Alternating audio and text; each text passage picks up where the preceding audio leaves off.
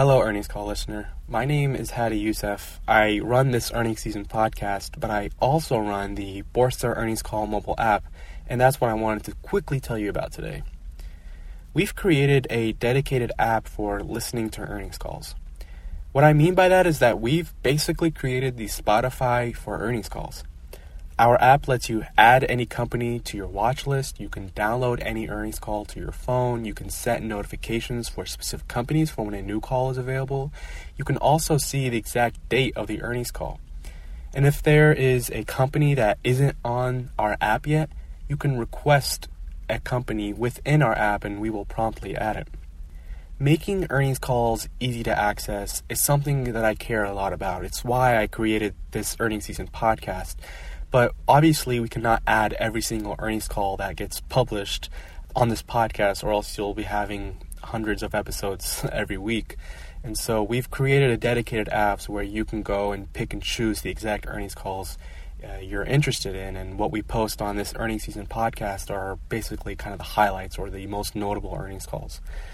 But in the show notes of this episode, I've included a video demonstration where I walk you through all the features that I just described for our app.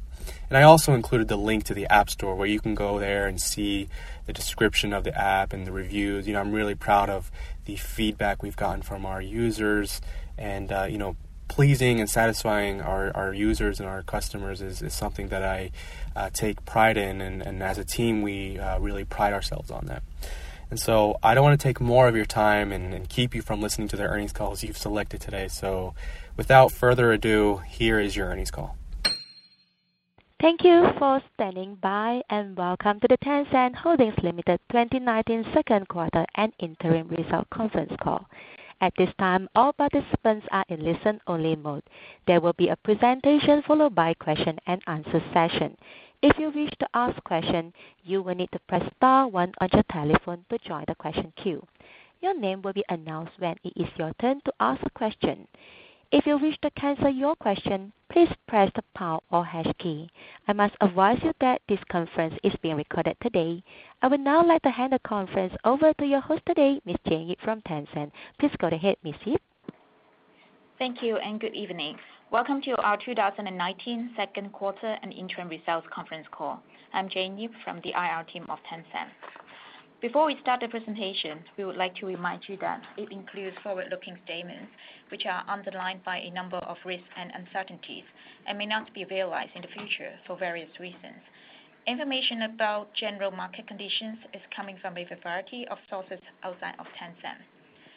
This presentation also contains some unaudited non-GAAP financial measures that should be considered in addition to, but not as a substitute for, measures of the company's financial performance prepared in accordance with IFRS. For a detailed discussion of risk factors and non-GAAP measures, please refer to our disclosure document on the IR section of our website. Let me introduce the management team on the call tonight. Our Chairman and CEO, Pony Ma, will kick off with a short overview. President Martin Lau will discuss strategy review. Chief Strategy Officer James Mitchell will speak to business review. And our Chief Financial Officer, John Lo, will conclude with financial review before we open the floor for questions. I will now turn the call over to Pony. Thank you, Jane. Good evening. Thank you for joining us. During the second quarter of 2019, we sustained solid year-on-year growth in users, revenues, and profits. In games, we released successful new titles in several genres and popularized innovative game experience while promoting balanced gameplay for young players. In payment, we widened merchants' adoption and grew average transactions and total payment value rapidly. In content, we deepened our exclusive relations with the NBA, the most watched professional sports league in China, and reinforced our position as the leading digital entertainment platform.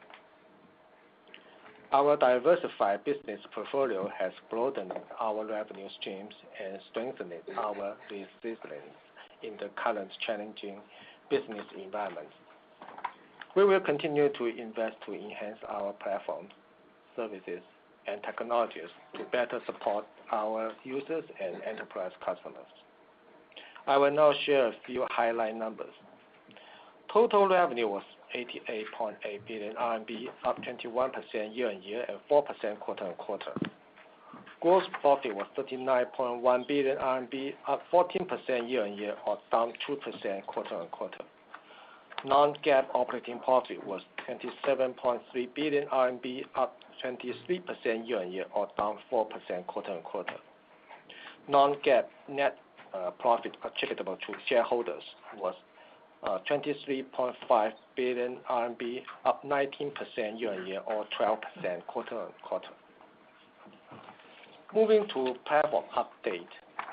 In social, combined MAU of Weixin and WeChat increased 7% year-on-year to 1.133 billion, benefiting from the wide adoption of mini programs and Weixin Pay.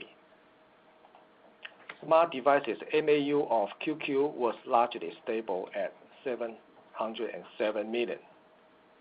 In games, our new game, Peacekeeper Elite, has become one of the better performing games in China. Users' activity increased in our flagship titles, driven by new content and season passes. Internationally, PUBG Mobile grew our global user base. In media, daily video views within Tencent video apps increased year-on-year due to our popular anime series and video clips from hit dramas. We are enhancing short and mini video distribution across mobile QQ Browser, QQ Kandian, and Weixin Top Stories. In payment, we operate the largest mobile payment platform in China with a robust growth in users, merchants, and transaction volumes. In cloud, we are the number 2 public cloud service provider in China, steadily picking up market share amid intense competition. In utilities, QQ Browser is a key platform for distributing our content feeds. We applied our industry-leading security capabilities to enhance the offerings of our smart industry solutions for the financial, healthcare, and retail sectors. I will now invite Martin to discuss the strategic review. Thank you, Pony, and good morning, good evening to everybody. Today I will talk about our leadership in creating and providing high-quality content, which is a key strategic asset and capability in our overall content business, and it has fueled the growth of our long video platform. We will also provide differentiated content for our short video and mini video platforms going forward. Many observers question the role of high-quality content given the recent boom in user-generated content such as mini videos. We believe high-quality content has enduring and persistent appeal, providing users with education, lifelong bonding experiences, immersion, and stimulation in a way that is difficult for short-form user-generated content to match. While short and mini videos have captured significant time spent, we believe it was mostly additive to internet time spent as opposed to taking time away from high-quality content. The length of user time spent on high-quality content, such as professional sports, esports, and popular drama series, continues to show healthy growth trends. Moreover, there are emerging synergies between long and short-form content, and we can capture the growing opportunities of both. For example, we are repurposing our high-quality content to produce video clips and highlights for mini videos, contributing to rapid growth in short video consumption within our Tencent Video application, as well as in our new feeds. Our leading games are also sources of many popular short and mini videos. We believe we have unrivaled capabilities in terms of producing, curating, and operating high-quality content. First, we source high-quality content both internally and externally. On the one hand, we possess market-leading in-house IP incubation platforms, such as China Literature Group, Tencent Games, Tencent Video, and Tencent Comics. On the other hand, we partner with global best-in-class content providers such as the NBA, Sony, Universal, Warner, and the BBC, to name a few, to bring their content to targeted audiences in China. Second, we have accumulated insights and expertise in content management. Our operations team manage, curate, and deliver content to target audiences in suitable formats, coupled with the right storytelling and packaging, while our technology groups ensure smooth content delivery. Third, we use our content platforms, such as Tencent Games and Tencent Video, as well as our communication social platforms, Weixin and QQ, to bring content to the widest possible user base with amplifications through social interactions. In turn, the users become enthusiastic fans of the content, creating resonance and loyalty to the IP. In the next 2 pages, I'll discuss 2 case studies to illustrate how we create, curate, and enhance high-quality content using our platforms. The first one is on novels. With our subsidiary, China Literature, we have become the market leader in terms of incubating online novels and converting them into hit entertainment formats in China. For example, The King's Avatar is a popular China literature novel about an esports player. We have created drama series and anime series based on The King's Avatar IP, with each ranked #1 of its kind by video views during their broadcast periods. We are also about to release a movie and will develop and publish mobile games based on this IP. The Master of Diabolism is another novel from a joint venture under China Literature and is especially popular among female readers. We've produced 2 series of its anime and generated over 2.2 billion video views on our platform. We also released a drama series based on The Master of Diabolism, which ranked the top costume drama by video views in the heavily contested month of July of this year. Our second case study illustrates our ability to partner with the best content internationally and sharply upsize its China audience base. Since we signed our first exclusive contract with the NBA in 2015, we have helped the NBA to approximately triple its full season audience to 490 million viewers, and its average per game live streaming audience to 3.7 million viewers. This growth both boosted the NBA's brand power in China and substantially increased its monetization capability. On the other hand, it has also contributed to Tencent Sports becoming the top online destination for sports fans. Based on the success of the first contract, we recently announced that we have successfully extended our partnership with NBA for 5 more years. Looking forward, we intend to deliver NBA content across high DAU platforms in live streaming, video on demand, short and mini video formats with even better innovative packaging. We intend to enrich NBA VIP and membership benefits, including club merchandise and online streaming privileges. And at the same time, we intend to cooperate further with NBA in developing NBA-branded mobile games and esports events. So with that, I'll pass to James to talk about the business review. Thank you, Martin. For the second quarter of 2019, our total revenue grew 21% year-on-year. VAS remained our largest revenue segment, representing 54% of our revenue, within which online games for 31% and social networks 23%. Online advertising was 18% of our revenue, and fintech and business services represented 26%. Looking at value-added services, segment revenue was 48.1 billion RMB in the second quarter, up 14% year-on-year and down 2% quarter-on-quarter. Social networks revenue was 20.8 billion RMB, up 23% year-on-year and up 2% quarter-on-quarter. Virtual item sales in live streaming services and games contributed notably to the year-on-year and quarter-on-quarter growth rates. Our VAS subscription counts increased 10% year-on-year to 169 million due to the growth of online video and music subscription services, within which video subscriptions were 97 million, up 30% year-on-year and up 9% quarter-on-quarter due to factors including joint membership promotions with our partners such as JD.com and Meituan Dianping, as well as the popularity of our Chinese anime series. For online games, total smartphone games revenue increased 26% year-on-year to 22.2 billion renminbi, benefiting from the popularity of key titles and new releases. Sequentially, smartphone game revenue grew 5% as we launched more games following the renewal of the Banhao approval process, offsetting weak seasonality. PC client game revenue decreased 9% year-on-year, although cash receipts increased year-on-year. PC client game revenue decreased 15% quarter-on-quarter due to adverse seasonality.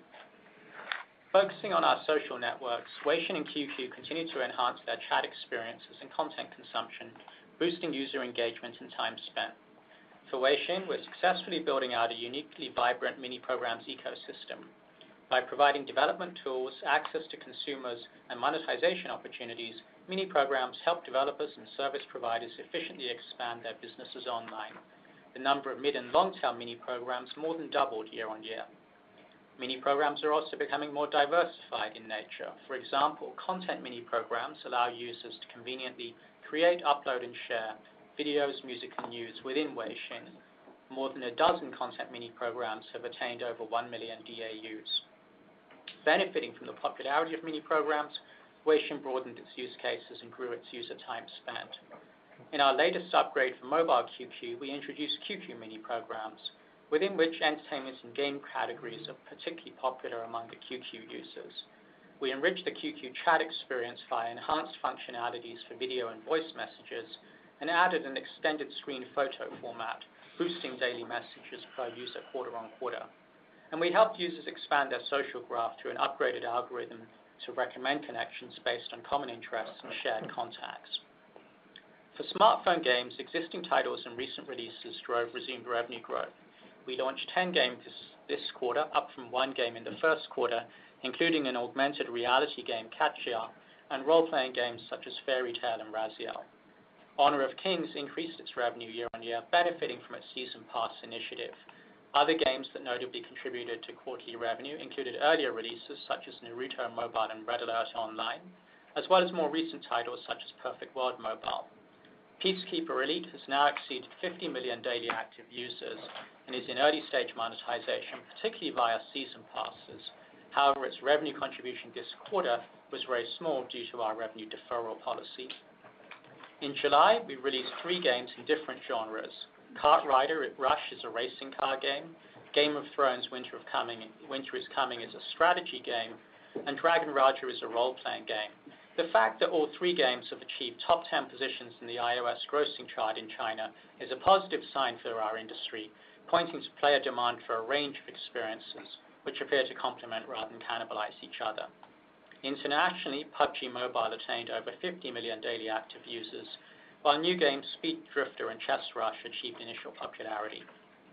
For PC client games, League of Legends' new play mode Teamfight Tactics has become the clear global leader in the auto chess category since releasing internationally in June and in China in July, benefiting its daily active users and time spent. League of Legends China cash receipts increased year-on-year due to popular esports themed skins. For Dungeon and Fighter, we're currently prioritizing enhancing the user experience and putting less emphasis on player spending initiatives for the next few months. Moving to our online advertising business. Segment revenue increased 16% year-on-year to 16.4 billion renminbi amidst challenging macroeconomic conditions and increased short video ad inventory supply. We expect these negative factors may continue impacting the industry through the rest of this year. Sequentially, our advertising revenue increased 23%, benefiting from seasonally high demand from categories such as e-commerce and online education. Our media advertising revenue was 4.4 billion renminbi, down 7% year-on-year, or up 26% quarter-on-quarter. The year-on-year decrease was mainly due to the absence of the FIFA World Cup this year and the unexpected delay of certain top-tier drama series. Operationally, our mobile video DAU was stable year-on-year as consumers continue to value the differentiated storytelling and immersive experiences that long-form video can provide versus short-form video. In April, we released season 2 of Produce 101, a highly popular variety show which achieved record ad billings for a Tencent video program. Our social and others advertising revenue was 12 billion RMB, up 28% year-on-year and up 21% quarter-on-quarter. Growth benefited from more ad inventory and impressions, notably the third ad load in Weixin Moments and the ad inventory in our QQ Candy and newsfeed.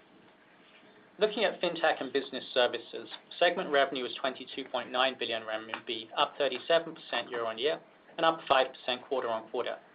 Excluding the negative impact of reduced interest income on custodian cash balances, segment revenue was up 57% year-on-year and up 7% quarter-on-quarter. Within fintech services, commercial payment grew rapidly in terms of users, merchants, transaction volumes, and revenue, driving the year-to-year segment revenue growth. Our commercial payment volume grew over 10% quarter-on-quarter. Li Caitong grew its AUM over 30% in the past 6 months to over 800 billion RMB as of June, indicating a trend that our users are increasingly keeping money within our payment system. This trend lowers the frictional costs for users to use Weixin Pay and also has the effect of reducing our withdrawal fees and thus our revenue, as well as our bank charge expenses. The overall impact should enhance the vitality of our fintech business in the long run. We continue to focus on fintech risk management to sustain long-term platform growth. Within business services, expanding our industry-facing sales teams and enhancing our product offerings enabled us to sign up more key accounts and large contracts, which contributed to rapid cloud services revenue growth year-on-year. Through close partnerships with independent software vendors and resellers, we've also increased our cloud services penetration among small and medium businesses. And with that, I'll pass to John to discuss the financial review. Thank you, James. Hello, everyone. For the second quarter of 2019, total revenue was 88.8 billion RMB, up 21% year-on-year or 4% quarter-on-quarter. Gross profit was 39.1 billion RMB, up 14% year-on-year or down 2% quarter-on-quarter. Net other gains was 4 billion RMB, down 64% sequentially. Lower net gains from investees and high impairment provision against certain investments, which are both non-GAAP adjustments, were the reasons for sequential decrease. Operating profit was 27.5 billion RMB, up 26% year-on-year or down 25% quarter-on-quarter. Net finance costs were 2 billion RMB, up 72% year-on-year and 77% quarter-on-quarter. The increase was primarily driven by greater interest expense as a result of recent fund issuance and forex loss. Share of profit of associates and joint venture was approximately 2.4 billion RMB compared to share of losses of 3 billion RMB last quarter. On a non-GAAP basis, share of profit of associates and JV was 2.4 billion RMB compared to share of losses of 518 million last quarter due to improved performance of certain investees. Income tax expense was 3.2 billion RMB, down 10% year-on-year and 33% quarter-on-quarter, mainly due to recognition of tax benefits. Effective tax rate for the quarter was 11.6%. GAAP net profit attributable to shareholders was 24.1 billion RMB and GAAP diluted EPS was 2.52 RMB. Both metrics up 35% year-on-year or down 11% quarter-on-quarter. On a non-GAAP basis, net profit was 23.5 billion RMB and diluted EPS was 2.46 RMB. Both went up 19% year-on-year and 12% quarter-on-quarter. Let me walk you through our non-GAAP financial numbers. Operating profit was 27.3 billion RMB, up 23% year-on-year or down 4% quarter-on-quarter. Operating margin was 30.7%, up 0.5 percentage point year-on-year or down 2.6 percentage points quarter-on-quarter. Net margin was 27.2%, down 0.6 percentage point year-on-year or up 1.8 percentage points quarter-on-quarter. Turning to segment gross margin. Gross margin for VAS was 52.6%, down 6.4 percentage points year-on-year and 5 percentage points quarter-on-quarter. The year-on-year decrease reflected revenue mix shift to low-margin products. Sequentially, margin contraction was a result of higher video content costs and revenue mix shift to lower-margin products, such as live broadcasts and licensed games.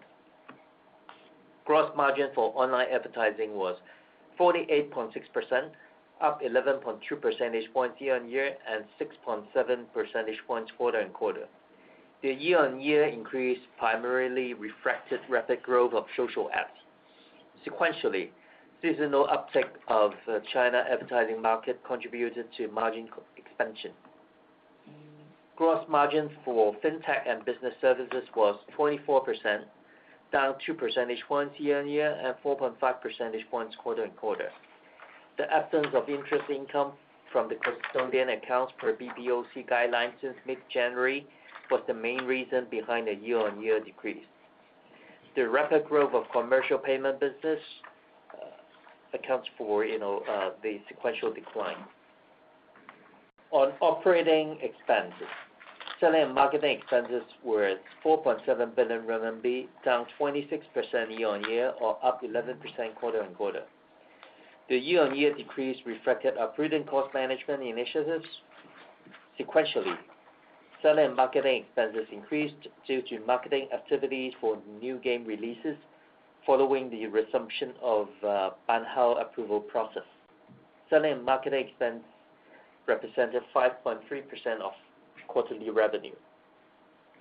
G&A expenses were 12.6 billion RMB, up 28% year-on-year and 11% quarter-on-quarter, primarily driven by increase in R&D expenses and staff force. Within G&A, R&D expenses were 7.1 billion RMB, up 24% year-on-year and 10% quarter-on-quarter. As a percentage of quarterly revenue, G&A was 14.2% and R&D was 8%. At quarter end, we had approximately 56,300 employees, up 16% year-on-year and 3% quarter-on-quarter. Let's take a look at the margin ratios. Gross margin was 44.1%, down 2.7 percentage points year-on-year and 2.5 percentage points quarter-on-quarter. Our blended gross margin contracted due to flow-through from reduced VAS gross margin and mix shift to lower margin revenues. Non-GAAP operating margin was 30.7%, broadly stable year-on-year and down 2.6 percentage points quarter-on-quarter. Non-GAAP net margin was 27.2%, broadly stable year-on-year and up 1.8 percentage points quarter-on-quarter. Before I close my remarks, I will share some key financial metrics for the second quarter. Total CapEx was 4.4 billion RMB, down 38% year-on-year and 3% quarter-on-quarter, of which operating CapEx dropped 43% year-on-year to 3.8 billion RMB because last year we purchased a large quantity of servers to support our cloud business expansion. Non-operating CapEx increased year-on-year to 602 million RMB. Free cash flow was 20.7 billion RMB, up 27% year-on-year or down 14% quarter-on-quarter. Net debt position was 15.8 billion RMB, which has improved 55% compared to last year. In the second quarter, our total cash grew 6% quarter-on-quarter following payments for annual dividends and M&A activities, while total debt grew 9% quarter-on-quarter due to our recent bond issuance. As a result, our net debt position increased 64% from the previous quarter. The fair value of our shareholdings in listed investee companies, excluding subsidiaries, was approximately 302 billion RMB, or roughly $48 billion, compared to 310.7 billion RMB, or roughly $46 billion last quarter. Thank you. We shall open the floor for questions. Operator, shall we have the first question, please? Thank you. We have the first question comes from the line of Alex Yao from JP Morgan. Please ask your question. Please note, you are allowed to ask one question each time. Thank you, management, for taking my question. Very quick one on the advertising outlook in the coming quarters. can you talk about the macro environment as well as the oversupply situation? I think, James, you mentioned that you expect this oversupply situation will persist into second half this year. What are your strategies to address such a market condition, and how do you think about the 2020 outlook? Do you think the current oversupply situation will be better? Would there be a new incremental advertising release over the next 4 quarters or so? Thank you.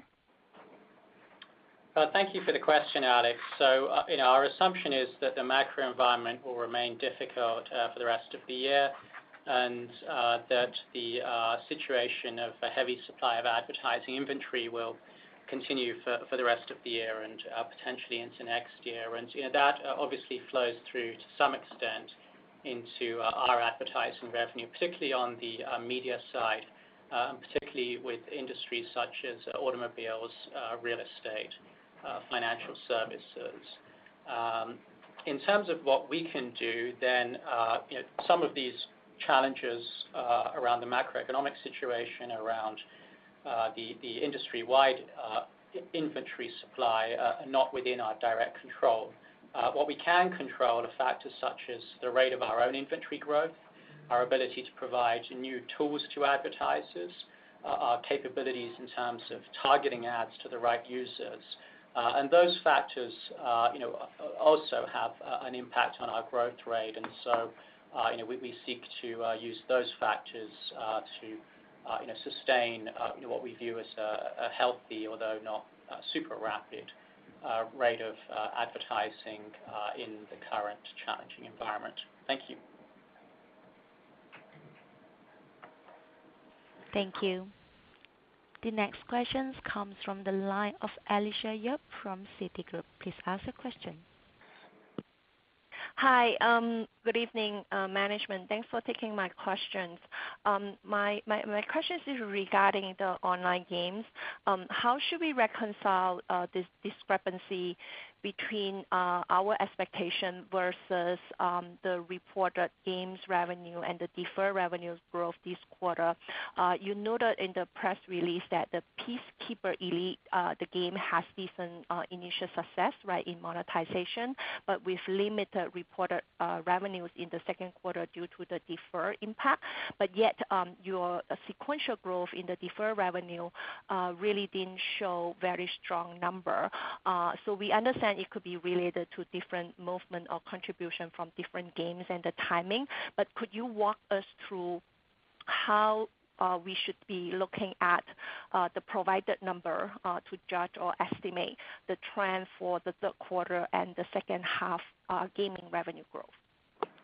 Thank you, Alicia. So in terms of the game revenue trends in the second quarter, as you're probably aware, the second quarter is seasonally a much slower quarter than the first quarter. And if you look at our history, then historically, our game reported revenue and the deferred revenue associated with games have often declined quarter on quarter from the first quarter. If you look at some of our listed comparables, their deferred revenue associated with games declined at a double-digit rate quarter on quarter. So I think that on our side, the fact that this year's second quarter, both our reported revenue and our deferred revenue increased quarter on quarter for the smartphone games is actually quite positive and encouraging. And zooming in on Peacekeeper Elite, then the game has launched strongly. It is generating healthy revenue now from its season passes. However, the very large majority of Peacekeeper Elite's cash flow generation in the second quarter was deferred to subsequent quarters. So only a small minority was captured in our reported revenue line, and Peacekeeper Elite was not even among our top 10 games in terms of reported revenue in the second quarter. On the other hand, we saw pretty healthy quarter-on-quarter trends from a number of our mobile games, including PUBG Mobile internationally, including our new game, Katia, including Perfect World Mobile. So I think overall, we were quite happy with the recovery in smartphone game revenue. Now, obviously, it takes some time for what we see to flow through fully into the reported financials because of the revenue cycle. But the fact that deferred revenue is up quarter-on-quarter in what is seasonally a slow quarter for deferred revenue, I think gives us some comfort on our side. Thank you. Thank you. The next question comes from the line of Eddie Leung from Bank of America. Please ask the question. Good evening. Thank you for taking my questions. Could you talk a little bit about your strategy in high quality content, especially how you decide on being an independent user platform versus investing in certain upstream content providers, given your past experience in investing in game studios, for our information. And then just a follow-up question on games. James, could you also give us your thought on the potential new entrants from the short video industry? Thank you. Yeah, in terms of the high quality content, right, I would say our platform strategy is actually to be an all-inclusive platform, right? We try to include as much content as possible, so that you can see with respect to our video platform and as well as China literature. But at the same time, what we find is that, and that applies to our music platform as well. But what we find in becoming a strong all-inclusive content platform, there is actually a lot of synergies if we can work with the content providers more closely. And as a result, when you look at our games platform, for example, right, we have been very early on investing in game studios so that we try to establish a very deep partnership as well as close partnership relationship with the content providers, because we felt that once we have that relationship, a lot of times what we can do is we can curate the content better, we can take a long-term perspective and invest in the content better, and we can understand the content more, and we can help the content developers to understand our platform more, so that as a whole, we can actually help the content to be more popular within our user base, and at the same time, for our user base, we can contribute more traffic to the content developers. So it's a win-win relationship that we can build once we have a deeper relationship as opposed to just a mercantile relationship. So in almost every single content platform, we have tried to find different ways to establish a stronger relationship with the content providers, and that is one of the reason why we have very strong capability in creating, in curating, as well as in popularizing the high quality content. Now, I would say, within the games segment, right, when you look at potential new entrants from mini video player, I think overall we felt there's already a lot of competitors in the gaming sector, and throughout the history, the game industry actually thrive on having a lot of different competition, and to some extent, I would say we welcome new entrants to some extent, because when people bring in new ideas, this is exactly how we can actually expand the gaming industry. The gaming industry is actually driven by innovation. Now, we do believe that in order to be a very strong player in games, you actually require a lot of domain expertise, which took us many years to build. And at the same time, I would also want to say that for our existing games, and especially the very large games, right, there's extremely strong network effect in the games, especially when it's coupled with our social network, and that's a unique advantage that we have. So I think overall we are not too concerned about having more and more players to be playing in the gaming market. And I would also want to point out that when you are already a player that's making a lot of revenue from ads, the incentive to move into gaming is actually not extremely obvious, because to some extent you are already making a lot of revenue from the gaming industry as a whole. So that's sort of what my reaction is. Thank you. The next question comes from the line of Grace Chen from Morgan Stanley. Please ask a question. Thank you. Thank you for taking my call. My question is about the cloud business. I noticed that in the press release said that Tencent deepened partnership penetration in the small and medium business through close partnerships with independent software vendors. So I'm wondering whether the management can elaborate more about the partnerships with software vendors. Are these many international or domestic software partners, and in which type of software solutions? Also, is Tencent interested in developing in-house software solutions, and what type of software solutions that could be? Thank you very much.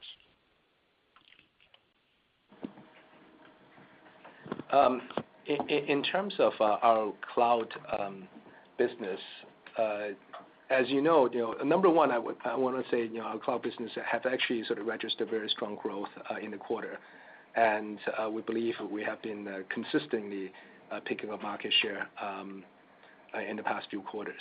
Now, with respect to the mix of the cloud business, right? We have been traditionally quite strong in terms of getting businesses from internet players, and more recently, we have also made a pretty strong inroad into some of the enterprise sectors, including financial verticals, including government verticals. And the last piece of the puzzle is really building more exposure to the small and medium enterprises, which I think over the past couple of quarters we have made good progress, and that progress is mainly made with respect to what you have described, which is building relationships through the ISVs, and through the ISVs who have a lot of connection to the different SMEs, right? We can actually sell our cloud solutions to them. And these ISVs they may be experts in a particular industry. So, for example, they may be experts in the restaurant industry. Some of them may be experts in the financial or retail industry. And when we build relationship with them, we can actually, through them, cover a lot of smaller players and companies and customers within those sectors. There are also some companies who are bigger in size, and in some of these companies we have actually invested in them in order to establish a stronger relationship. So take the example of Donghua Software or Beiming. There are a number of ISVs, larger ones, that we have invested in them so that we can actually go through them in order for us to cover the small and medium enterprises. I would also want to point out that another initiative that we've done with respect to the small and medium enterprises is in increasing our toolkit for mini programs. When we can provide a set of tools for companies to connect their mini programs to our cloud services, then we have a much higher probability of picking them up as our cloud solutions. Now, one more point to add is that in addition to all these initiatives, we've also been developing SaaS solutions, both on our own as well as working with SaaS providers in China, so that we have exposure to SaaS software solutions such as CRM, such as document processing, as well as enterprise messaging. So we believe our SaaS initiative is also another way through which we can cover small and medium enterprises in the cloud market. Thank you. And the next question, please. The next question comes from the line of John Choi from Daiwa Capital Market. Please ask a question. Thank you for taking my question. I have a question on your marketing expense. This quarter we've seen came down quite a bit on a year-over-year, and I think on the press release said you guys have reduced less effective marketing campaigns. Can you guys elaborate a bit more on these initiatives, and how should we think about the spending trend for marketing and also sales and marketing and also for other OpEx items towards the end of the year? Thank you. Yeah, I think since the last quarter last year, we have very strong, control on certain marketing expenses. In particular, we'll look at while they're spending, we'll look at whether they have been spent effectively and efficiently, and if it doesn't meet our threshold, then we'll cut the entire campaign completely. As opposed to in the past, we tend to assign a budget and we just sort of let them finish all the marketing activities before doing a thorough assessment on the ROIs. And I think there are other ways in which we can measure the effectiveness by comparing similar activities between different business groups and between different departments to ensure that we get the best efforts out of this those marketing activities. Also, I think we do have we do give out budget on a piecemeal basis as opposed to in the past in which we give out all the budget all at the same time, and we do reviews on a monthly basis to ensure that the marketing objectives have been matched before assigning the following months budget for that. That's why you have been seeing a sharp decline in the selling and marketing expenses in the past 2 to 3 quarters on year-on-year basis. Going forward, of course, this initiative will continue, but at the same time, as you understand, those marketing activities can up and down, according to needs and demand, and according to how our competitors, spend, in particular in some areas, just like payment, like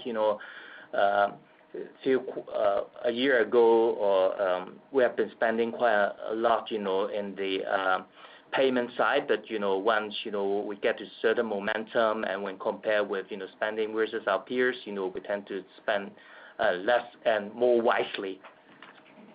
So I think to summarize, one is a very strong cost control initiative at the company. Second, I would say there's some because of the macro environment, we can get better deals in terms of advertising and promotions. Thirdly, with respect to certain verticals such as payment, when the revenue of the market get hit, right? When interest income were actually taken away, the marketing spend of the different players actually get rationalized a bit. So it's a balancing act. But going forward, I think we believe a lot of the fat has been cut already. And then when we are ready to promote for new games, right? Then the marketing expenses will probably go up. But I think overall, because of the cost control and the overall market environment, I think it's much healthier marketing environment now than before. Thank you. And the next question, please. The next question comes from the line of Binnie Wong from HSBC. Please ask a question. Thank you, management, for taking the questions. My question is on the video side. So on the short-form video, thank you for highlighting the differentiation of your short video against your peers in your opening remark. And if we think about how to yield the maximum synergies, right, from your unique advantages in your content creation platform, I guess what it boils down to is how effective and how targeted we can push the right format to your target audience. So I guess the question is, how much data user insight is the short video team or your technology team can be shared to do more right to do a better targeting. than our peers? And then the second question is on the long-form video side. How should we think about to mitigate the negative impact on the media as of unexpected drama delay, especially when we are approaching the National Day and there might be more regulatory, in terms of the tightening on the content side? And then how are we thinking about any operational measures, such as any policy change in terms of the type of drama to drive and add revenue growth on the media front? Thank you.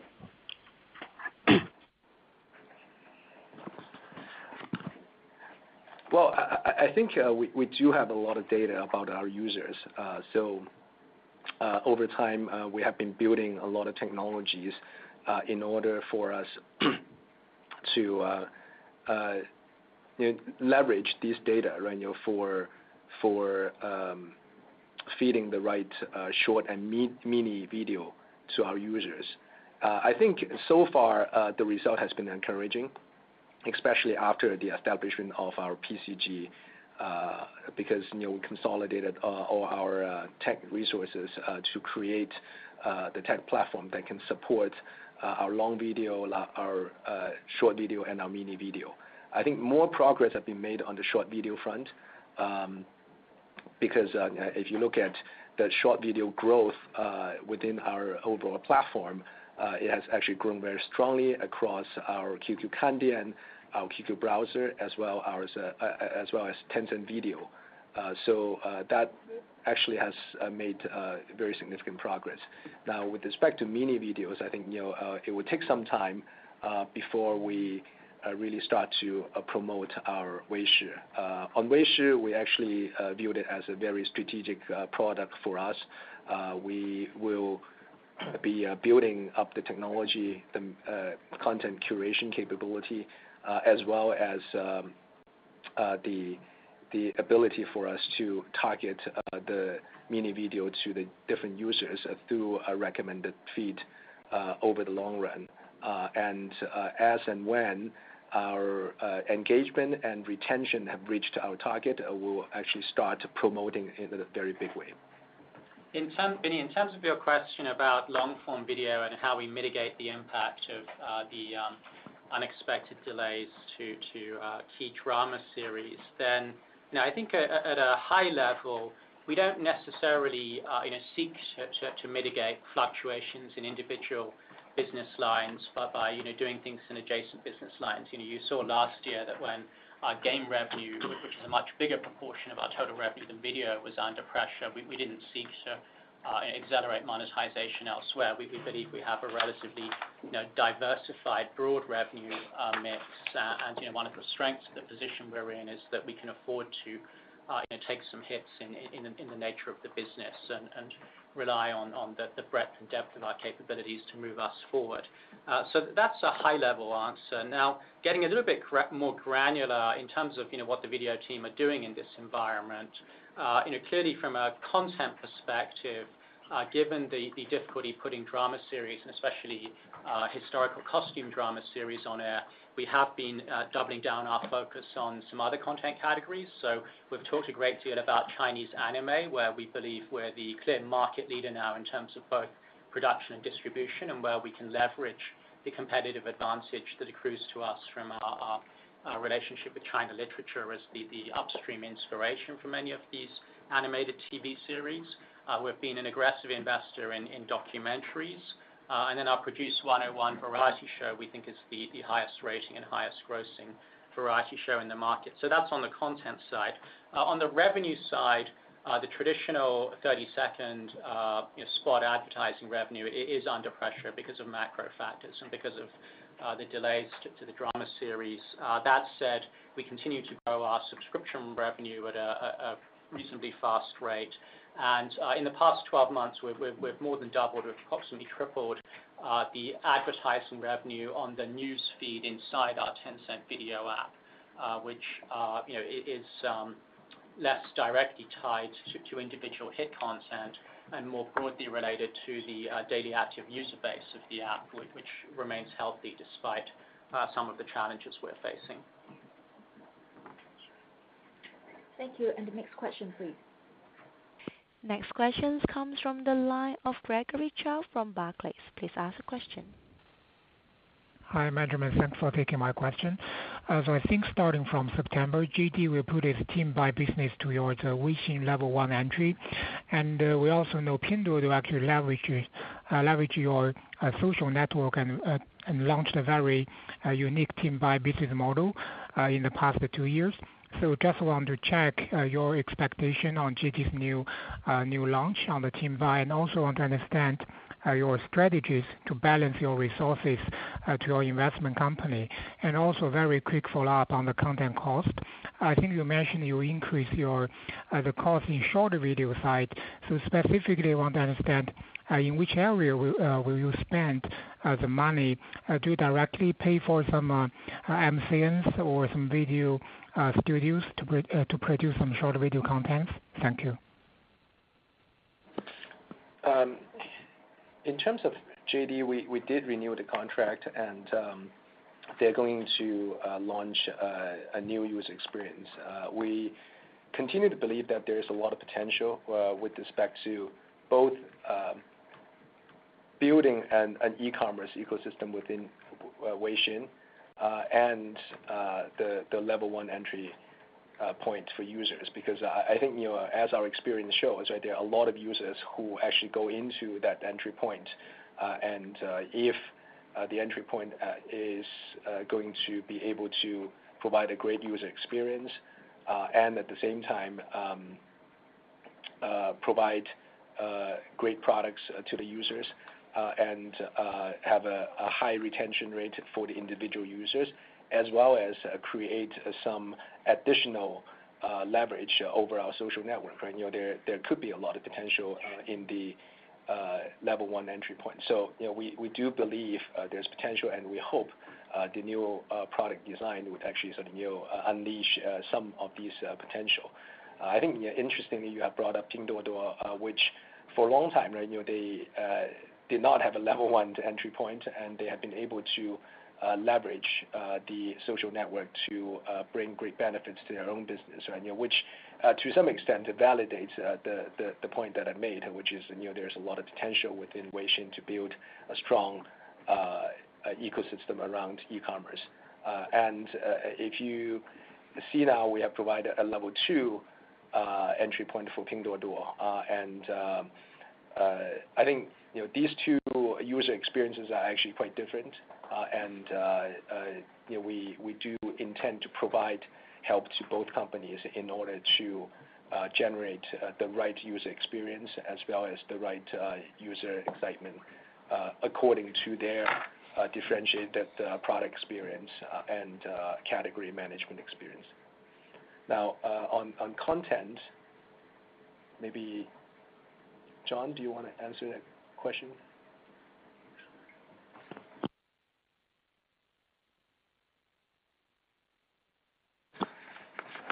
All right. I think in terms of short video content, a lot of those contents are self-generated, and there are not a lot of content costs in which we pay to MCNs or whatever right now. Okay. Thank you. So due to the time constraint, may we have the last 3 questions, please? The next question comes from the line of Jerry Liu from UBS. Please ask a question. Hey, thank you very much. My question is on fintech. We've seen pretty good revenue growth and margin improvement in this business, but this quarter we also flagged the fact that users are not withdrawing the cash. Actually slowed the revenue growth and margins a bit. I just wanted to get an outlook for the next few quarters, maybe next couple of years, as we develop more financial products marketplace, as we do new services and products in this area. How do we see the revenue growth and margins trending? Thanks. Well, number one, as you have pointed out, the trend, the short-term trend is actually the users actually keeping more money within our ecosystem, and as a result, the short-term impact is that it affects the revenue because users are withdrawing less cash. And since we have already paid for the cost, the banking cost of such cash, right, when they withdraw less, the margin also got impacted negatively. But net, it's actually a very good trend from our perspective because it helps the users to be transferring money and paying for services at zero cost when they keep the money within our system, right? So the frictional cost has been reduced. So it's actually structurally a great and a very healthy trend for the overall payment system, which then brings to the next question, which is over the long run, we do believe fintech business has got a lot of potential, right? This is something which is, I would say, similar to our social and performance ad, right? We viewed it as a multi-year growth opportunity, and there is already a very large user base. There is already a very large transaction volume, and a lot of merchants actually rely on the payment platform to actually conduct their businesses. So by and large, right, we have a lot of traffic and platform franchise to actually monetize. But at the same time, what we want to do is actually monetize through value-added way, not through just keep increasing the charges, because we felt that it's still a very competitive environment. So in terms of going forward, fintech services, particularly our microloans, could be quite important. But under the current environment, right, while there's still a lot of potential in terms of expanding our loan portfolio, we do want to make sure that it's expanded in a measured way so that our risk management is actually done in the proper way, especially under the current macro environment, right? We try to be erring even on the more conservative side to make sure that we're not exposing ourselves to too much risk. And at the same time, since clearly there's a lot of headroom for us to grow, right? We want to spread it over a multi-year period rather than try to draw it all in a short period of time. So that's how we look at our overall fintech services. The next question, please. The next question comes from the line of Piyush Mubayi from Goldman Sachs. Please ask the question. Martin, can I just ask another question on fintech? You talked about the broader direction. You talked about a few specifics. Could you also talk through what's going on with the the competitive landscape at this point? Any new strategies that you're deploying, and confirm whether there's been a change of guard from your side? And if I might ask, about 2 quarters ago, you talked about commercial being more than 50%. I think that was in fourth quarter. Where are we on that number?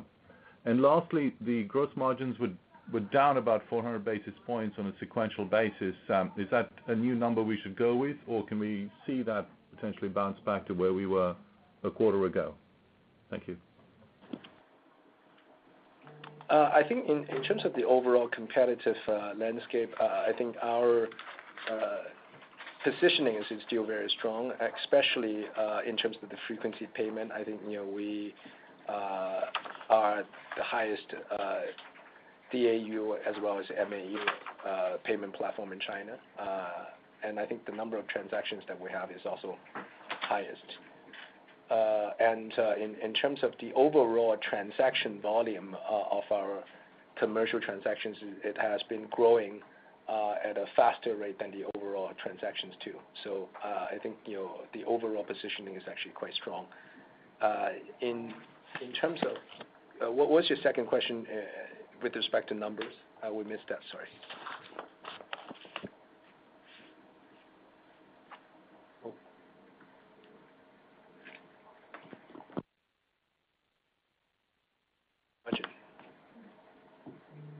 The payment margin, I think it is a function of many different numbers. So I think as the payment business is still in a flux of changes, particularly with the taking away of the interest and this new change in which we were able to retain more of the cash within the overall system, which is having impact on both the revenue and the cost, and the velocity of payment. I think, at this point of it's hard to make a number at this point in time. I think it will probably take a couple quarters for us to take a more stabilized view of the business. Then we can probably give you a better number. And the final question, please. This is the last question. Comes from the line of Thomas Chong from Jefferies. Please ask your question. Hi. Thanks, management, for taking my questions. I have a question regarding our M&A strategies.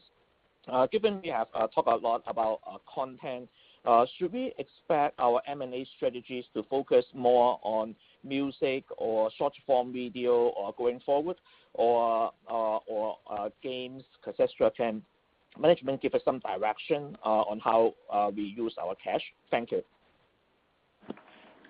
So thank you for the question, Thomas. In general, if you look at the total amount of capital we're deploying in investments, then the rate of investment has slowed quite notably from the first half of 2018 to the second half of 2018 and the first half of 2019. And that's partly because the amount of capital we're deploying into investments has decelerated after an unusually rapid pace in the first half of 2018 when we were investing in smart retail and game broadcast sites. And that's partly also because the rate of divestments has picked up pretty sharply. So in recent months, in some months, our rate of divestments has matched our rate of investments.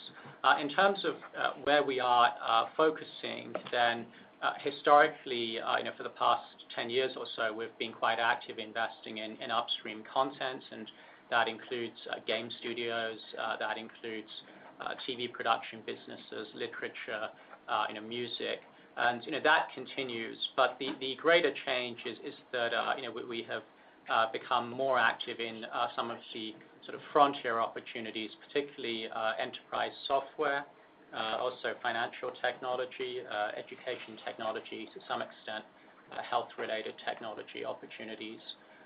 So overall, we continue to invest, but at a more measured pace than at the beginning of last year. And as the internet transforms more aspects of everyday life, then we feel that Tencent has a role to play in helping that transformation. And sometimes we can play that role entirely by ourselves, and sometimes we want to play that role in tandem with partners. And with some of those partners, it makes sense for us to form an equity relationship to deepen and institutionalize the relationship. There are no more questions on the queue. Ms. Yip, please begin your closing remarks. Thank you. And we are closing the call now. If you wish to check out our press release and other financial information, please visit the IR section of our company website. The replay of this website will also be available soon. And see you next quarter. That does conclude our conference for today. Thank you for participating. Tencent Holdings Limited 2019 second quarter and interim results conference call. You may all disconnect now.